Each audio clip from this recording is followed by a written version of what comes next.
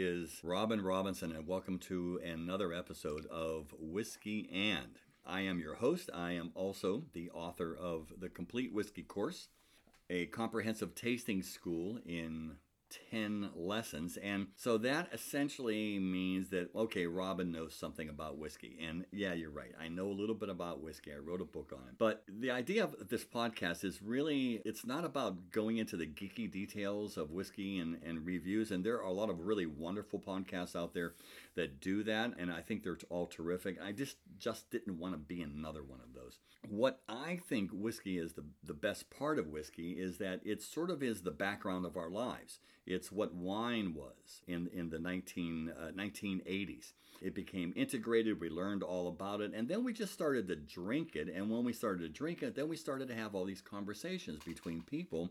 And that's really what gave it impact and what gave it importance in our lives. And now we're in the 21st century, and whiskey is now in that place. It forms the background so that we can open up and talk about things that we would talk about when we're actually having a couple whiskeys at the end of the bar. And so with that, I'm very happy to welcome my next guest and an old friend of mine, Dan Eckman. And Dan is in the whiskey business, which is awesome. Yep. And of course, as everyone knows, here you have to make a trek out to my house. And I'm always thankful that people do that. And it was a nice ride. And it was a good ride. It was a nice ride. Then I want you to pick a whiskey from my shelves. And the search for the whiskey is part of the process. And then we're going to drink it, and then we're going to talk about a particular subject. And Dan's here to talk today about being a Republican, which is just fucking awesome. And just so everyone knows, so I've already inaugurated the word fuck, so you're clear to actually Excellent. Yeah, right? Excellent. Sometimes a guest does it, sometimes I'll do it. Oh, all right. Yeah. But this comes on the heels of the Democratic National Convention. The convention that they had. And quite honestly, knowing Dan for such a long time, I never really thought about him being Republican or Democrat or independent or anything like that. Right. But it really wasn't until, I think, an Instagram post the other day or a couple of weeks ago. And he says, as a Republican, and I'm going, oh, fuck. He's a perfect guest. So yeah. Hey, Dan, you want to come up and talk about being a Republican? Yeah, this is going to be really good professionally and personally, I think. For sure, I'm not going to piss anybody off today. Yeah, no, this is going to go really well. No one is. No. Well, first of all, before we get into that... Not just a Republican. I'm a never Trump Republican. Well, we're going to get both sides. Well, we're going to get in. We're going to get into that. So okay. But before we do that, why don't you give a little bit of introduction about who you are and what you do?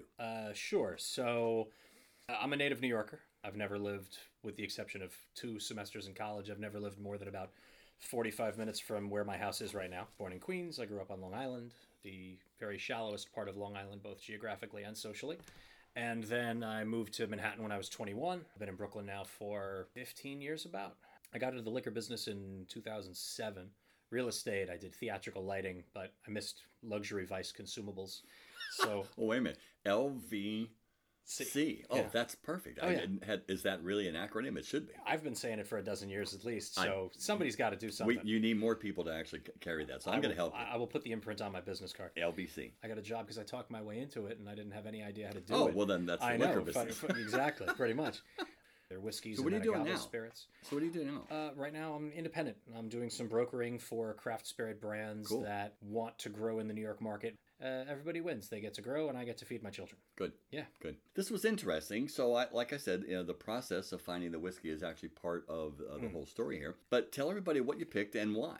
I picked the Compass Box Eleuthera, which I always loved, but I'm currently out. And when I walked in here, and I was I know you've got some. As a matter of fact, I've got 2 bottles. One to drink, which is what we're drinking, and I've got one that's not going to be. Yeah, bottle, right. That's going to be like the break in case of emergency. Right. Yeah, but right now I have none. Yeah. So Dan, you're a Republican. I've always been a Republican. You've always been a Republican. I was a founding member of my high school Republican club. That is wild. So that was what in the 80s, yeah, 90s? Mid-90s. Okay, right. So the 90s, where was Republicanism in the 90s? 97. Oh, well, you guys were actually out of power, right? Because that was the Clinton years. Yeah, that's right. Newt was in. So right. Newt Gingrich. Oh, man, were you a Newt Gingrich guy? Everybody was. I was a Newt Gingrich guy in the way that a high school person has politics. Yeah, sure. Which is to say, that guy's doing heard my something. parents say something, and I felt like being difficult. I really liked Gingrich in particular because... Were they Democrats? No, my parents were Republicans. Oh, they were? Okay, so you come from a Republican Yeah. family. Okay, Yeah. got it. Okay. My parents were both... My dad was. My mother continues to be. But I really liked, when I was in high school, all the teenagers were like, Newt Gingrich is the devil, because they heard their parents say it. And I'd say, okay, do me a favor. Tell me one thing Newt Gingrich has ever done. Not just something he did that was bad. Name one thing he's ever done professionally. And in 3 years of that question, I got 0 answers. Total. A total of 0 answers. Nobody could ever tell me what he'd ever done. They just knew they hated his guts. Oh, whatever he'd done bad that made him No, the devil. at all. Name a thing he's done in his career other than be in office. And nobody could tell me anything about the guy. Oh, They of just knew course. they hated him. Okay, so that's interesting. So Right. that brings up the whole idea of delegitimizing a political opponent Right. because you just don't like him. Okay, Right. got So it. they just didn't like him. But then Okay. I caught very early into the indignation over the shenanigans of the Clinton administration. Right. And I, at the time and today, I think it was the appropriate response to be unhappy about the way that the Oval Office was treated during that period of time. And then as I got older, It's interesting you say that during that period of time, right? it's not like it's better now. Yeah, But we had yeah. but after Clinton, we had a period of relative respectability. We had 16 years of 2 presidents who you might not like things they did politically, but personally they Right. were well behaved. Yeah. Yeah. It was kind of like post Nixon as well. Everybody, was Right. on their best behavior. Yeah. Right. But so Who as was, I got- believe, a Republican. I read that I somewhere. just thought I'd throw that. I read that somewhere. Yeah. Okay. Republican who founded the EPA. Interesting, right? Yeah. Yeah. I mean, yeah. It's important, I think, to establish a baseline here in the conversation of personal politics that the 2-party system is fundamentally stupid. Well, but it's meant to be. It's meant to be. It's and this is where people, I think, and then they throw their hands up and they get all cynical and say it's all fucked up. But it's meant to be because democracy is like sausage, right? Right. You don't want to see how it's made. Just enjoy the end result. But that's not the problem. The problem is, in order to be a good Republican, and I'm not one, I'm a highly mediocre Republican, but in order to be a good Republican, That's great. it's true. In order to be a good Republican, you have to accept all parts of the platform. Right. Exactly. Which means you have to agree with 15 things that have nothing to do with one another. And there's no reason to believe that you should support one and not the other. But there's also no reason to think that you can't support one and think the other one is fundamentally stupid. What does abortion have to do with guns? Nothing. Nothing. Right. But in order to be a good Republican, theoretically, you have to be against one and for the other. Right. Well, let me ask you a question, because this is really a critical part, especially here we are in 2020. Is a Republican the same as the GOP? No. Okay. And so, please, as a Republican, draw that distinction for me. Well, for me. Okay, and of me, course, yeah, 'cause I because can you're only not speak for speaking myself. you can only speak for yourself. Speaking for myself, saying I'm a Republican means that not the last 10 to 12 years, before 12 years ago, when I actually registered and was supporting the party actively, before everybody lost their fucking minds, I was a Republican because the portion of the party platform that I agreed with was greater than the portion of the party platform that I disagreed with. Okay. And when you talk about That's big fair. tent politics, the idea is, well, we got to scoop everybody up onto one side or the other side because we've created a 2-party system. If we're going to have that sort of a system, you have to say, okay, we're going to work together. And I remember when I was in college, a friend of mine, very politically active at the time, more politically active than I. I mean, I was a little, but he was like working on campaigns. And he attended both the RNC and the DNC in 96. Okay. As a high school kid. He was a high school senior, but he was So interning with campaigns. he was politically he was very politically aware. active. Yeah, right. For Schumer's inaugural campaign, they hosted a fundraiser at this guy's house.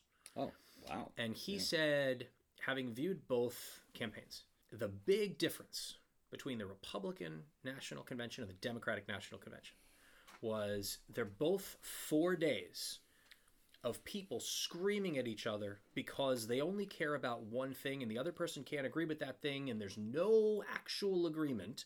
It's a mud fight for 4 days. You're talking about within each of the Within camps. each of the two Okay. actual conventions. Okay, right, Within the yeah. RNC, it's 4 days of screaming. Within Right. the DNC, it's 4 days of screaming. But the difference was Right. day 5.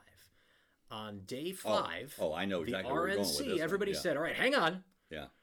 I still think you're an asshole, but we can't go home until we have a guy. Yeah. And they sat down and they calmed down and everybody put their heads together and said, okay, we're the adults. We're going to put our heads together and we're going to get this done. And by the end of the day, everybody was at least on the same page.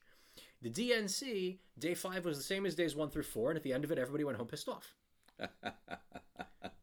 That's actually a great wrap up. That's absolutely right. Because one of the things that you have to admire about Republicans is they were always disciplined on message. Right. When they left day 5, they knew what the talking points were. They knew what the walking orders were. They knew what all of that stuff.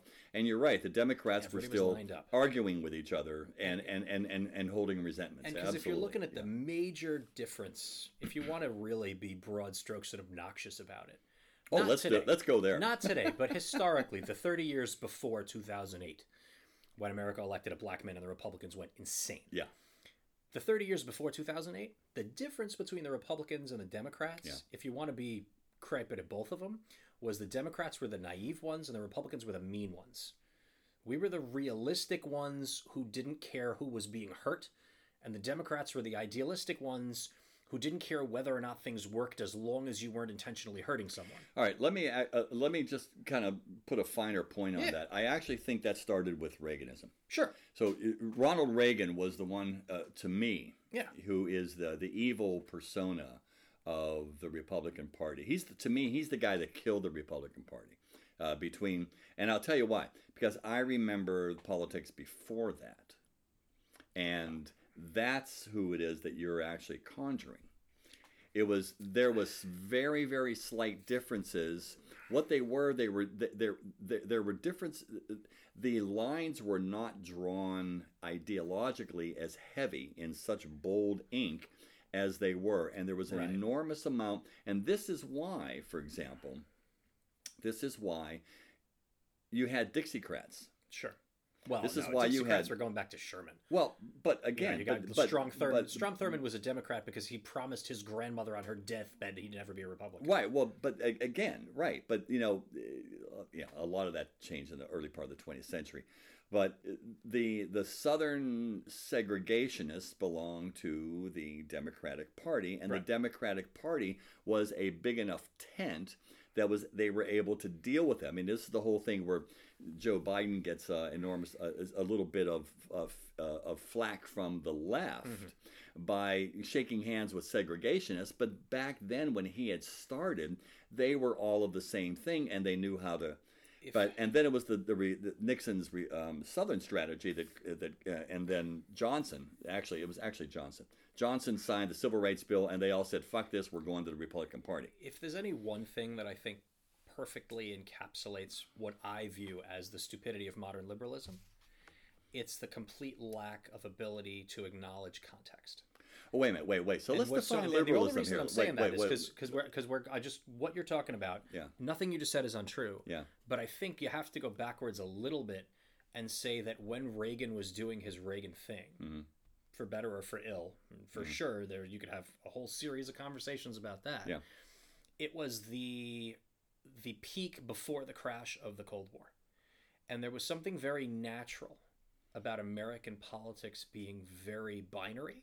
Oh, because of the Cold War. The world was very binary. Because of the Cold War. It was easy in the 80s Yeah. because literally the entire planet was lined up on two sides. Yeah, exactly. And if you wanted somebody to be the happy warrior, to lead the forces of freedom against the communist regime, Reagan was perfect for the job.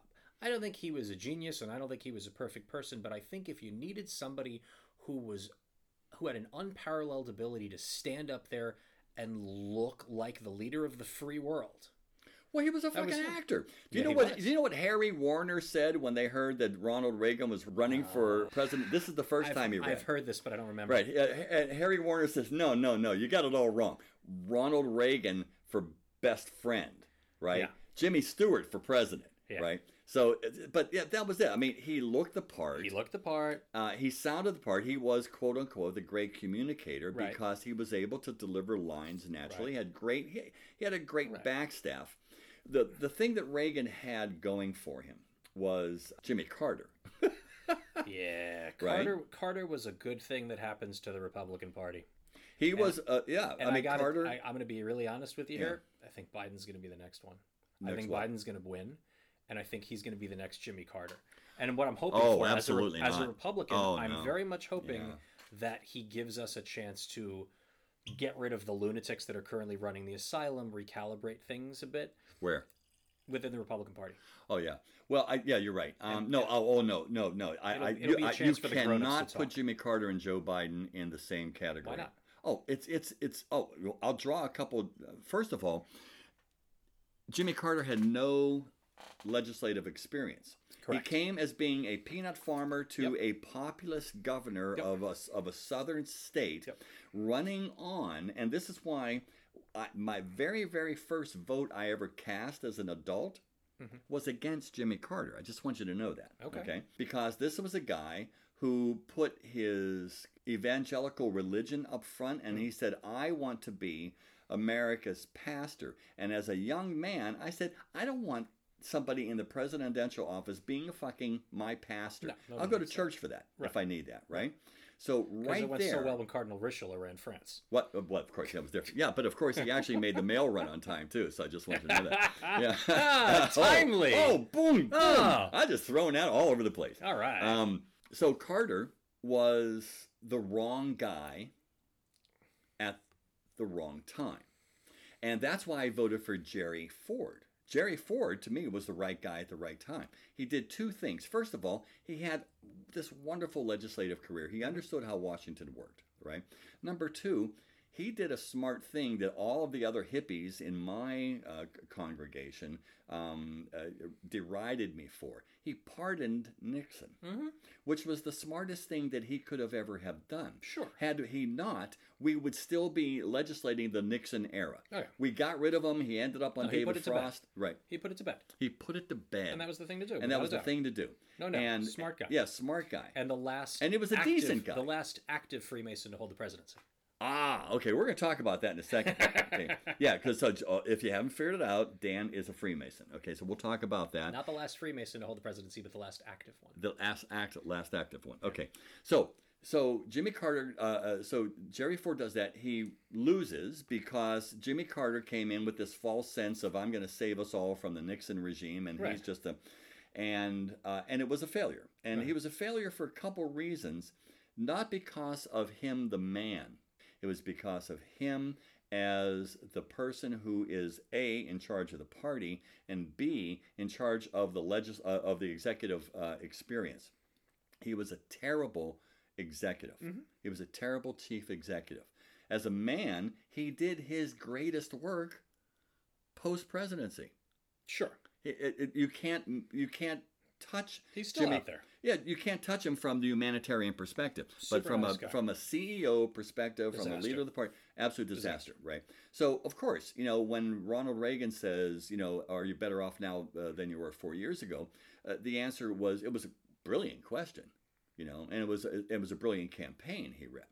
What Reagan did, I think, and this is really where I got this is where I have the issue with Republicans. Is what Reagan did is he broke open two things. He parlayed Nixon's racist Southern strategy into a true White House commandeering. Yeah. And he woke up the white Christian evangelicals. Yeah. And made them a political force. And the two of that Yeah, together, that hasn't been good for anybody. that neither of them has been of good the parts for of anyone. republicanism that I don't Yeah. find attractive, the racist part and the evangelical part are pretty much number 1 and 2. Well, as they should be. So here's my question: why What do the I fuck like? are you still a Republican? Why don't you just start like the Whigs or something like I that? would very much like. There's a part of me, Because to honestly. me, I think the Republican brand you ever is dead. you ever stand in the shower and think of what you would do if you won the lotto or the Powerball or fuck whatever yeah, it is all that the you time. come up with $100 million? Why do you think I started this One, podcast? I want to come up with. I want to come up with a political party for moderates. Yes. Because y'all both suck. The Oh. extremes on both sides Oh. are stupid and terrible. Oh, of course they are. But They're right idiots. now, there's Yeah. no room for moderate voices. You know which election I loved? I loved the election in 2000. when it was Bush Gore, they were fighting so hard to be viewed as the most moderate person who'd ever breathed air. Yeah, that was the best election we ever had. All they did was try to look like a rational grown-up. Yeah. God, that was amazing. Yeah, that but was you want amazing. Why can't we have that again? But here's the fucking thing. And Bush was that until the towers came down, and then the world changed. Yeah, the world changed around him, and he wasn't ready for it, and he never bounced back. I voted for him twice. I voted for him both times. Yeah. I think he had a solid 8 years, but for sure, he never had the presidency he wanted to have. Well, no, because he got us into a fucking war that we weren't supposed to be in. Hang on. What? He responded. No, he reacted. If he had responded, he would have followed everybody else's advice and not gone in there. If he reacted. Okay. Now here's where it gets a little tricky for me. That's where the knee jerk. Because I don't think we needed an excuse to go in and topple the Hussein government. I don't think we should have needed one. I think it was a moral imperative. The fact that we did it for stupid reasons is stupid, but for sure somebody should have done it. Why?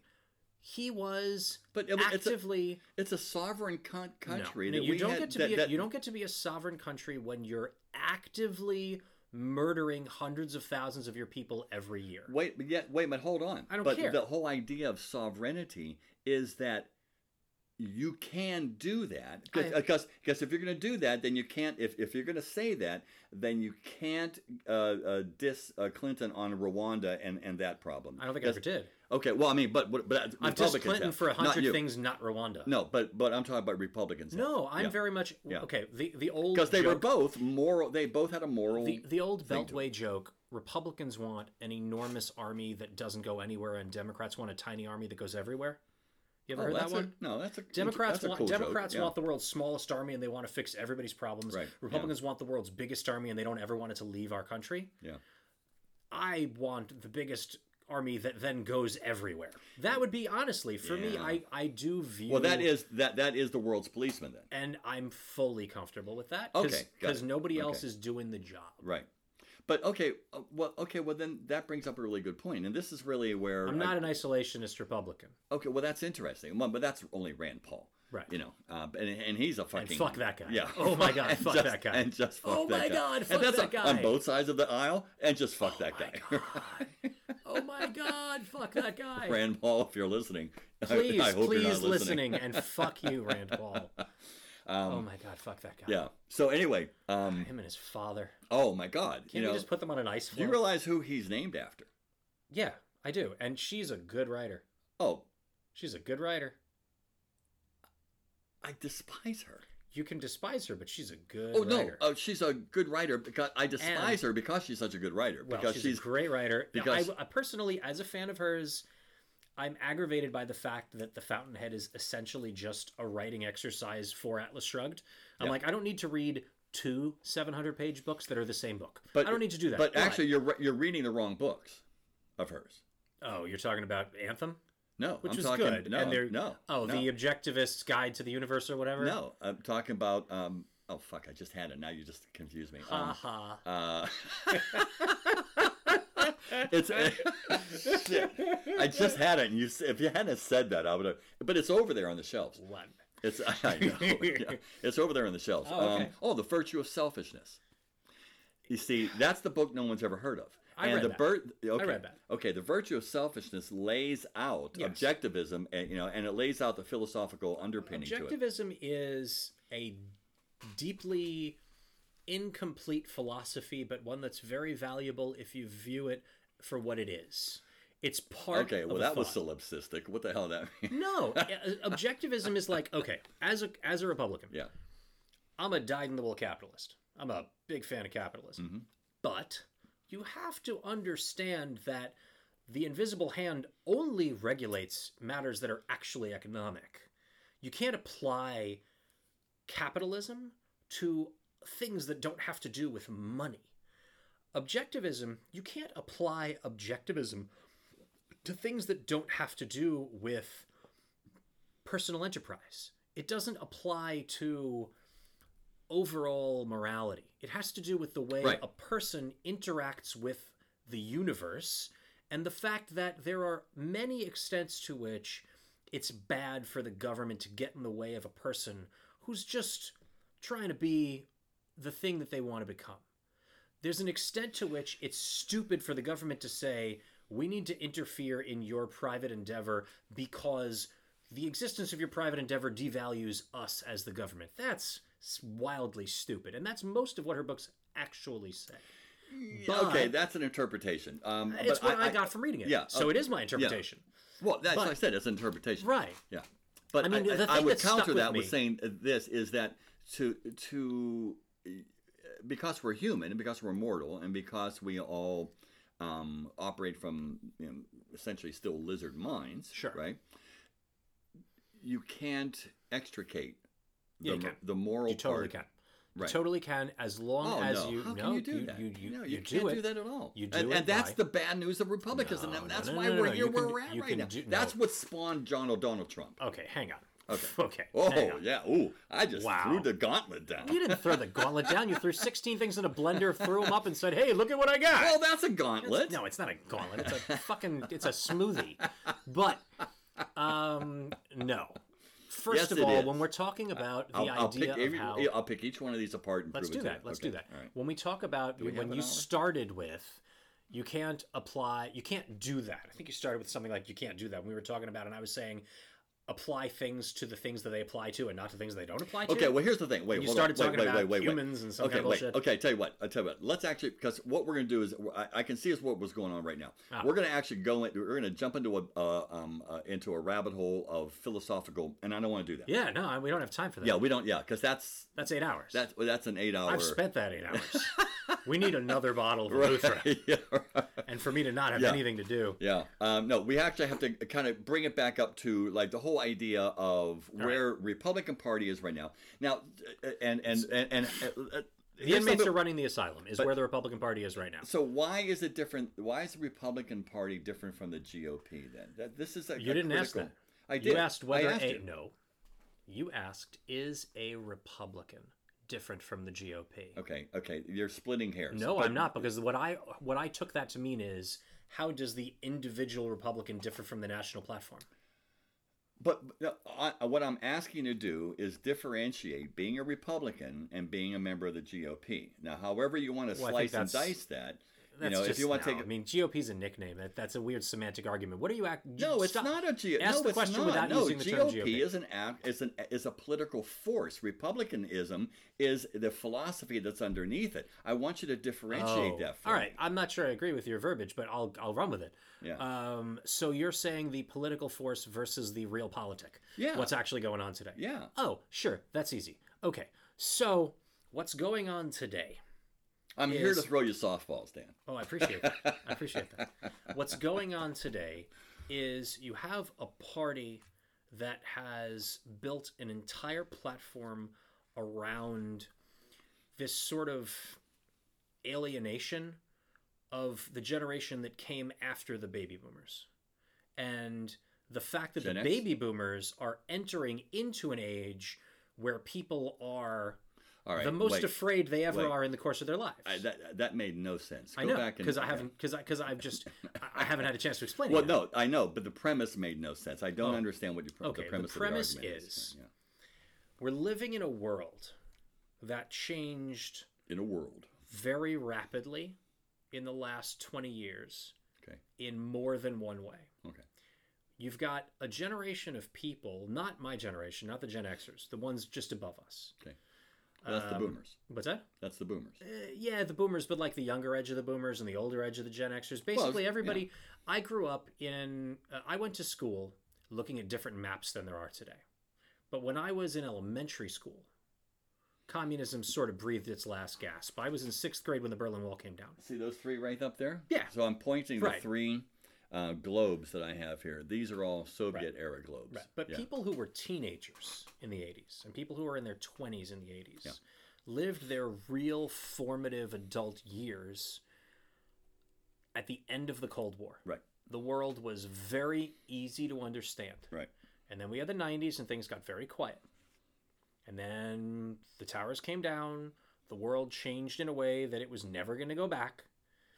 And for a while, we had a very clear understanding of the enemy because Al Qaeda was out there, Bin Laden was alive. And was that important? Yes. It's important to have the Critical. enemy?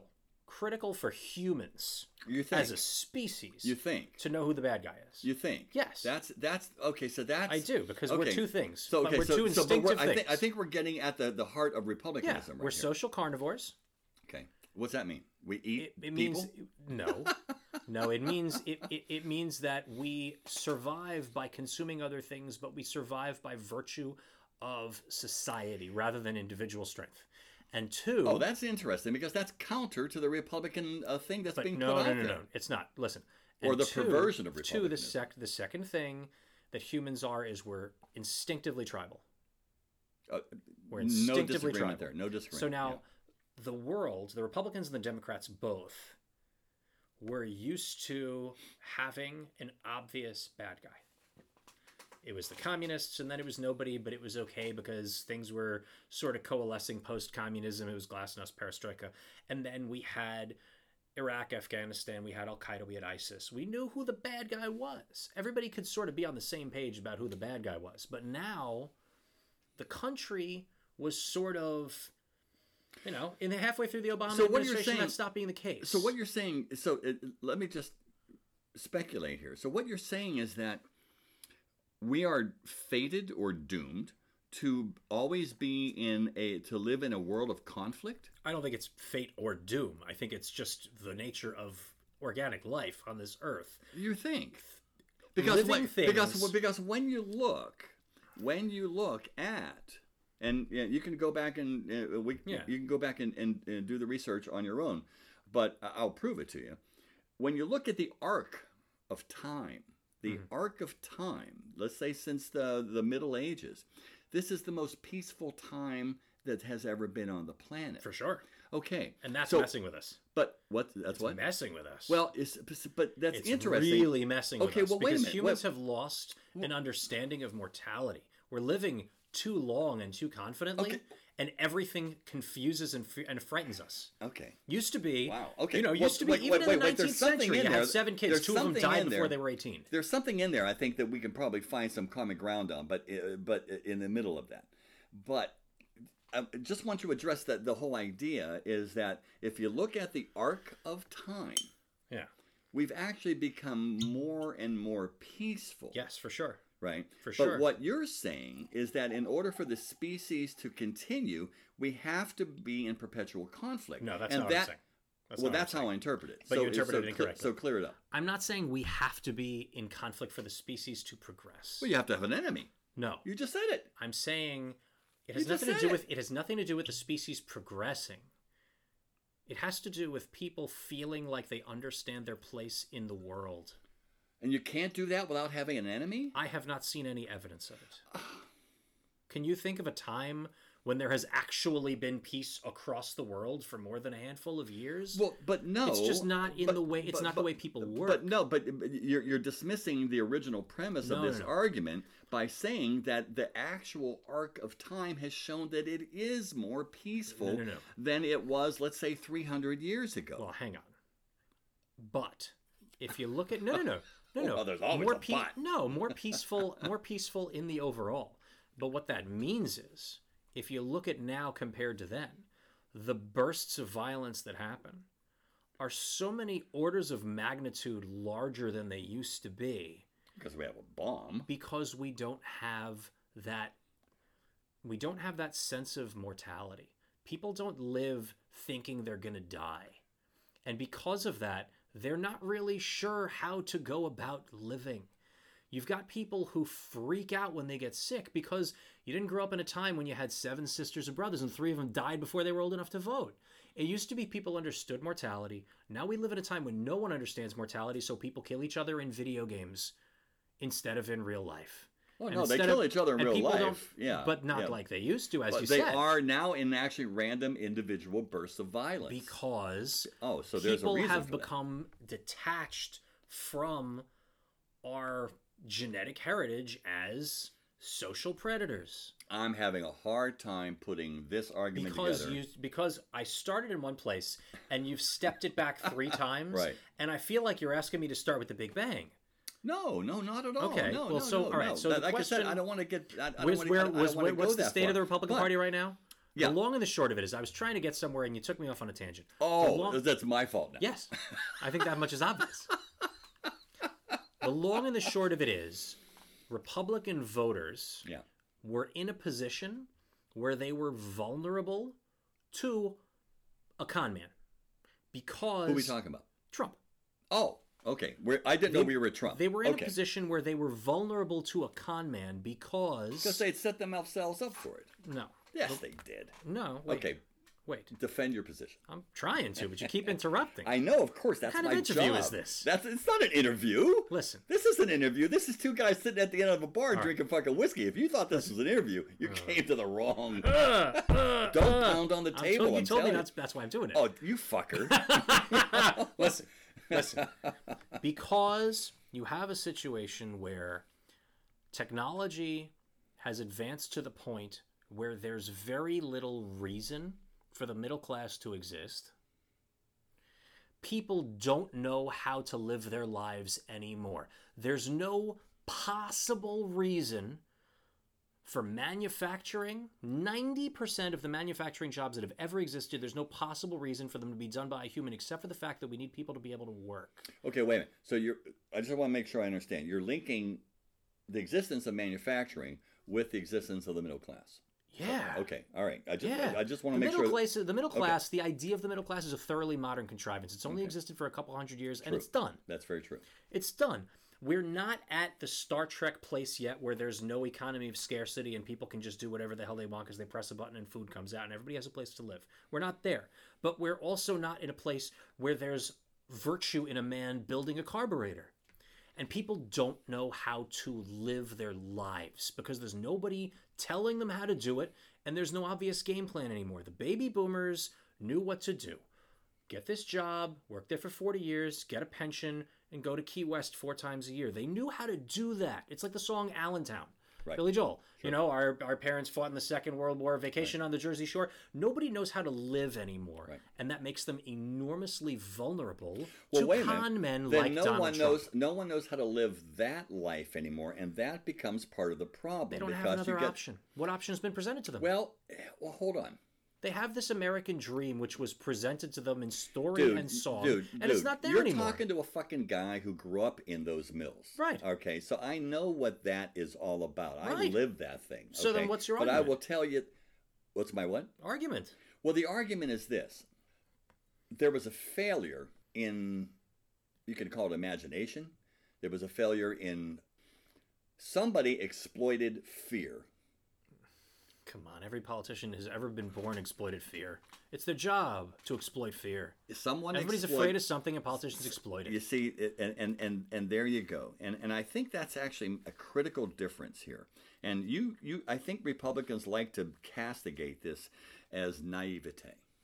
We do like to do that. You do, yeah. But that's what makes Republicans so hateful. Yeah, we're hateful. Now you're doing this as if he actually literally grew. He actually literally an evil mustache. He grew an evil mustache and he twisted it. When I was in college, my computer had a bumper sticker on it that said, "A liberal is a person whose mind is so open that his brain fell out." Yeah, that's okay. But that was the whole thing. Was you were the naive ones and we were the mean ones. Yeah, and I was comfortable with that. But I mean, you're falling into stereotype. Yes, which is what the Republicans like. It's to what do. Political parties are. Political parties are okay, stereotypes. There gone you go. corporate. So now you're actually answering my question about the GOP. That's what the GOP does. But it's what the Democrats do also. You do it on the you do it from the opposite direction. No, you do it from the opposite direction. I'll tell you why. Because the Democrats, and you're talking to somebody who's an independent, but the Democrats are too fucking disorganized to do that. They are stupid. They're not stupid. No, they're not stupid. They're disorganized, and because they're trying to make the tent so fucking big and make everybody happy that nobody's happy. Well, the rule is when you go into the Republican tent, the rule is you can bring your bullshit in, but you have to live with the bullshit you find when you get there. Yeah. The that's Democrat true. tent doesn't have that sign. It just says everybody's welcome, and then people show up with their bullshit, and they find that it's packed to the gills with other people's bullshit, and nobody's bullshit works together. I agree. As a matter of fact, Whoever came up with the idea of intersectional politics should be drawn, quartered, and set afire. So define that, intersectional. I'm not even 100% that I can. I'm not even 100% Then you can't anybody use the word. can. Then you can't but use everybody, the word. all right, Can't define. okay. Define the word. The word is, the intersectional politics, as I understand it, is it's rooted in this concept of no one is free until everyone is free, which is nice. Oh, okay. You're right. So the idea is your politics are only okay if it doesn't infringe on someone else. So you've got, this is where you see things like Black this is kind of like where cancel culture comes in, I think. And I hate it. Right. And I hate that, as you probably guessed. But for example, this was the big issue with the Women's March. Okay. Speaking as a Jew, we are typically left out of intersectional politics because we are a persecuted minority who has done too well and nobody wants to help us anymore. We have been too successful. That's it.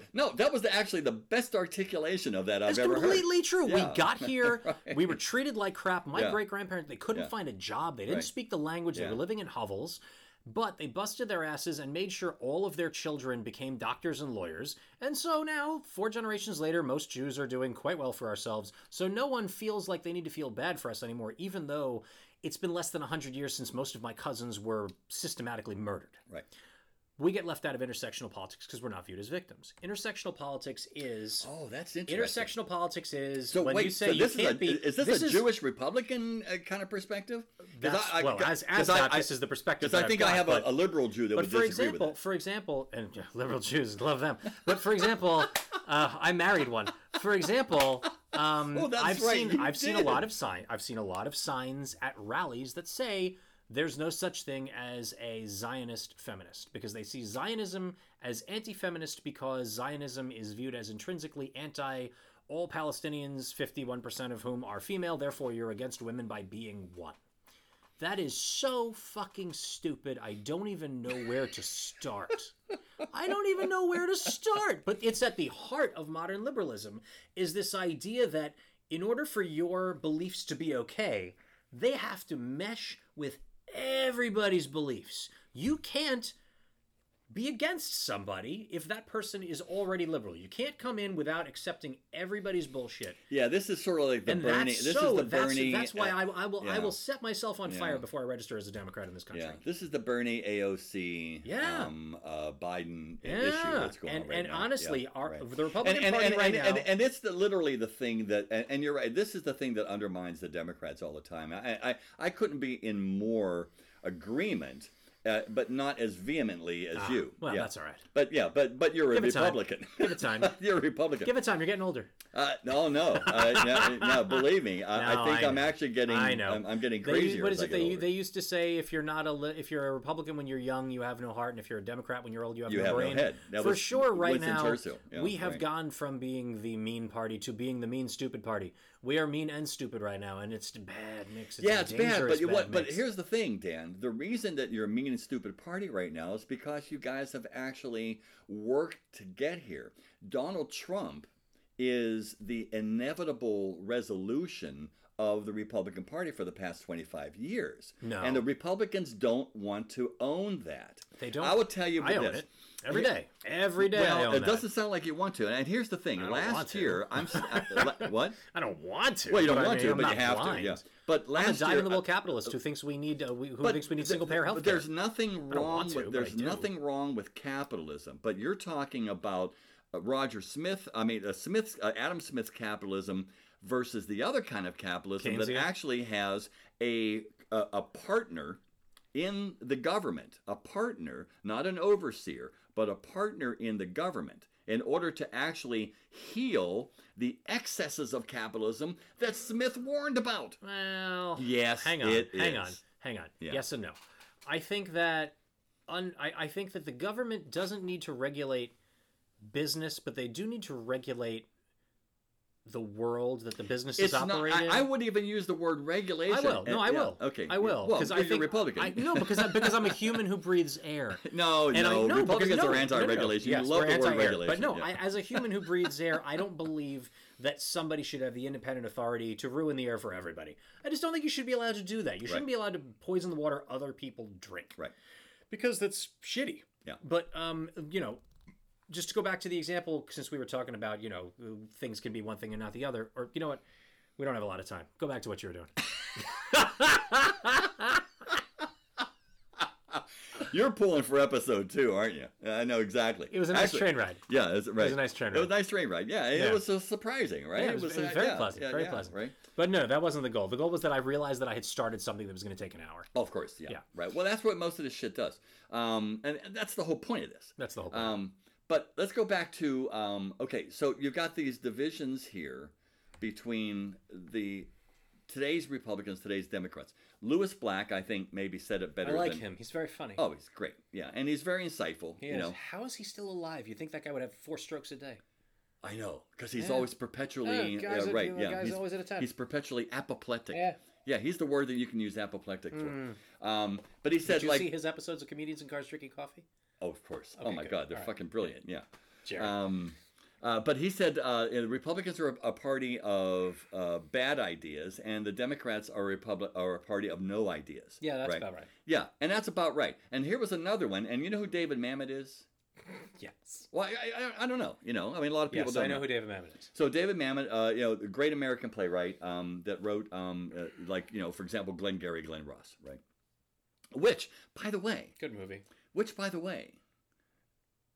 It was a play. I know. I saw the play also, but it was a better movie. Well, that's because they added. Cast. Well, no, it's because they added the thing in the beginning. Yeah, that was written for the Alec Baldwin thing was written for the movie. That was the shortest screen appearance of anyone to ever be nominated for an Academy Award. Yeah. Oh yeah. Yeah, and that was written specifically for because the play started out in the restaurant when he's actually working the pigeon. Yeah. But that was actually meant. Movie, but, yeah. What was that? I like Pacino in that movie. Oh yeah, he was great. They were all great in it. Anyway. But anyway, Mamet, who I've heard of. It was Mamet. Okay, yeah. But I've heard of him.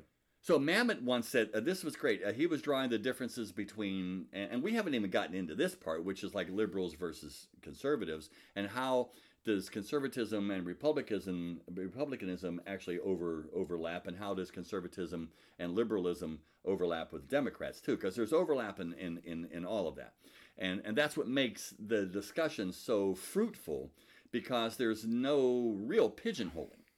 Right. Not all Republicans are conservatives, and not all Democrats are liberals.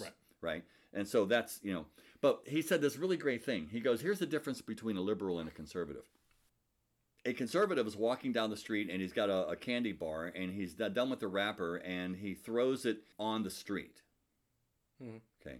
Now, the reason he does that is because in his mind, the conservative says, well, actually, what I'm doing is creating work for the garbage man. I'm creating and so I'm actually spurring the economy because I'm creating work. I'm creating a job here, right? And then the liberal is walking on the street with a candy bar, and he undoes the wrapper, and he throws it toward the... First one. No, he throws it toward the garbage, but it doesn't get in. But he keeps on going. And in his mind, he said, well, I gave it my best effort. Mm-hmm. Okay?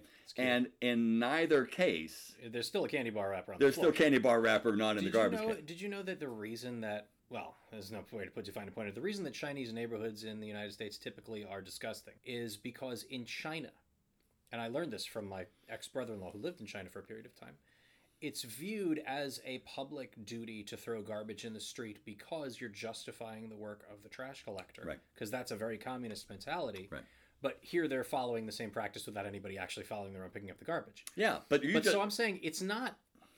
I take exception with the idea that the conservative's doing it because he thinks he's creating garbage for the trash collector. For the most part, people are doing that because they don't give a shit whether or not they left garbage behind them. And when I was... it was a metaphor. But the best metaphor I've heard was when I was 21. I was working in Nat Sherman. And I was working with a guy named Allie Abramson. Allie, if you're listening to this, return my fucking phone calls. I've been trying to get a hold of him for years. Well, just make sure you get this out. Anyway, he said...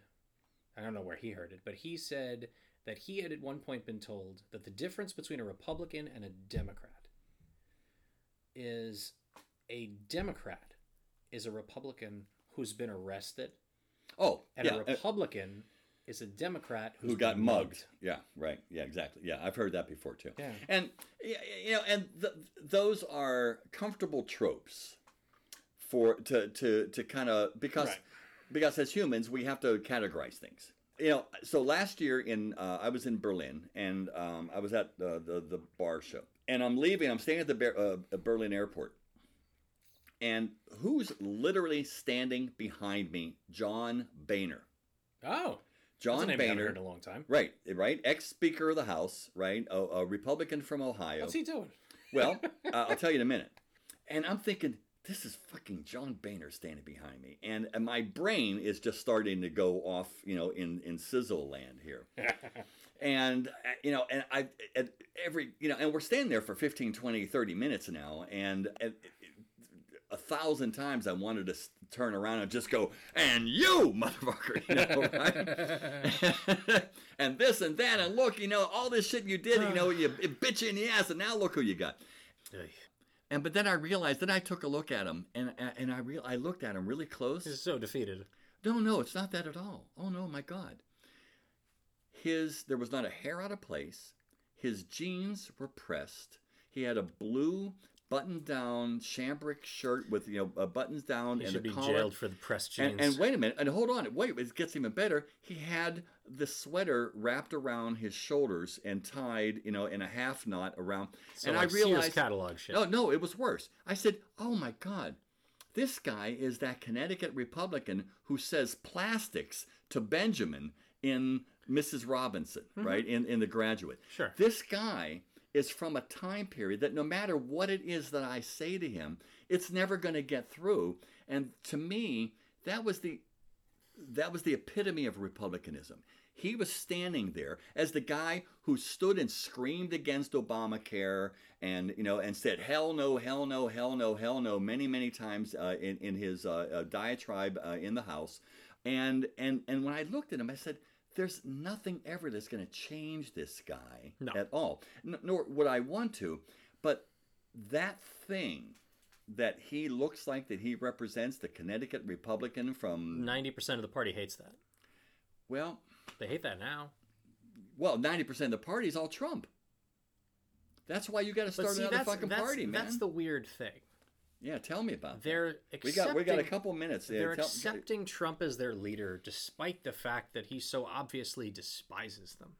Yeah. Why is that? Because it's easier to drink the Kool-Aid. It's easier to resent. When someone actually tickles your resentment, it's easier to do that. No, it's easier to drink the Kool-Aid than it is to have to come up with something to do for yourself. If somebody tells you, I don't care whether you're on the right or on the left, true. If somebody tells you that guy caused your problems, humans will line up. Fuck yeah.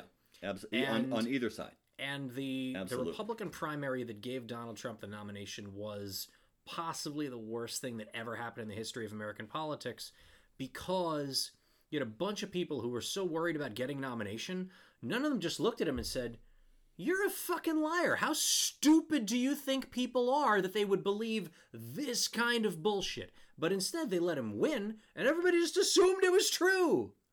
Yeah. And it's only getting worse. Only getting worse. But here's the thing, and here's my point going back to Reagan, is Reagan did the exact same thing, only back then it was hidden in the really, really shrouded dog whistles. Now with Donald Trump, all the dog whistles were gone. Yeah. It was the exact, because, Dan, be honest, that shit just doesn't pop up with one guy. No. That's been around for a long time. It's been around since the dawn of time. But the difference, and you keep comparing Trump to Reagan, and I think it's a dangerous thing to compare the two. I don't think it's dangerous at all. No. Yeah. Ronald Reagan. Yeah. Because I despise them both. Ronald Reagan did a lot of things that a person of a liberal bent could certainly see as negative. He did things that I see as negative. Yeah.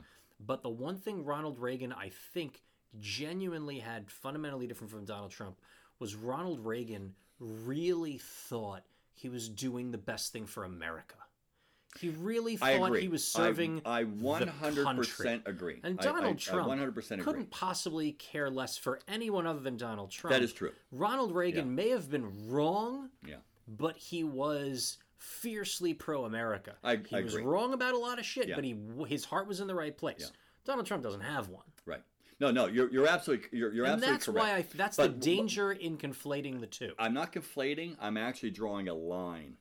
I'm not conflating. I'm not saying that Donald Trump and Ronald Reagan are the same person. I'm saying that Ronald Reagan actually exploded something that Donald Trump was the inevitable result of. Donald Trump is... He was the and so Donald was Trump Newt is the Gingrich fault. and all of those guys. Donald Trump is the fault of Barack Obama, but that's another conversation. Oh, dude, please! That's another oh my conversation. God! You see, you ended the fucking hour on it. Fuck you! Fuck you! All right, okay. That means Dan, and don't pound on that goddamn table again. All right, that means Dan Ekman has to come back here for another round 2 of Republicanism. What the fuck is this? Okay. Hey, listen. This was Whiskey, and I hope you enjoyed this. This was definitely, literally one of the liveliest one we've had so far, and that's what I'm hoping it is. This literally was the two guys drinking at the end of the fucking bar here. Hey, listen, thanks for joining us. This is Robin Robinson. My guest today was Dan Ekman, Whiskey Ronin. Yeah, and when the next time you come, you're going to actually define that for everybody. All right. And in the meantime, thanks for joining us, and stay tuned for the next episode. I have no idea what that is, but here is a little bit of going away music for you to listen to. Don't deny yourself.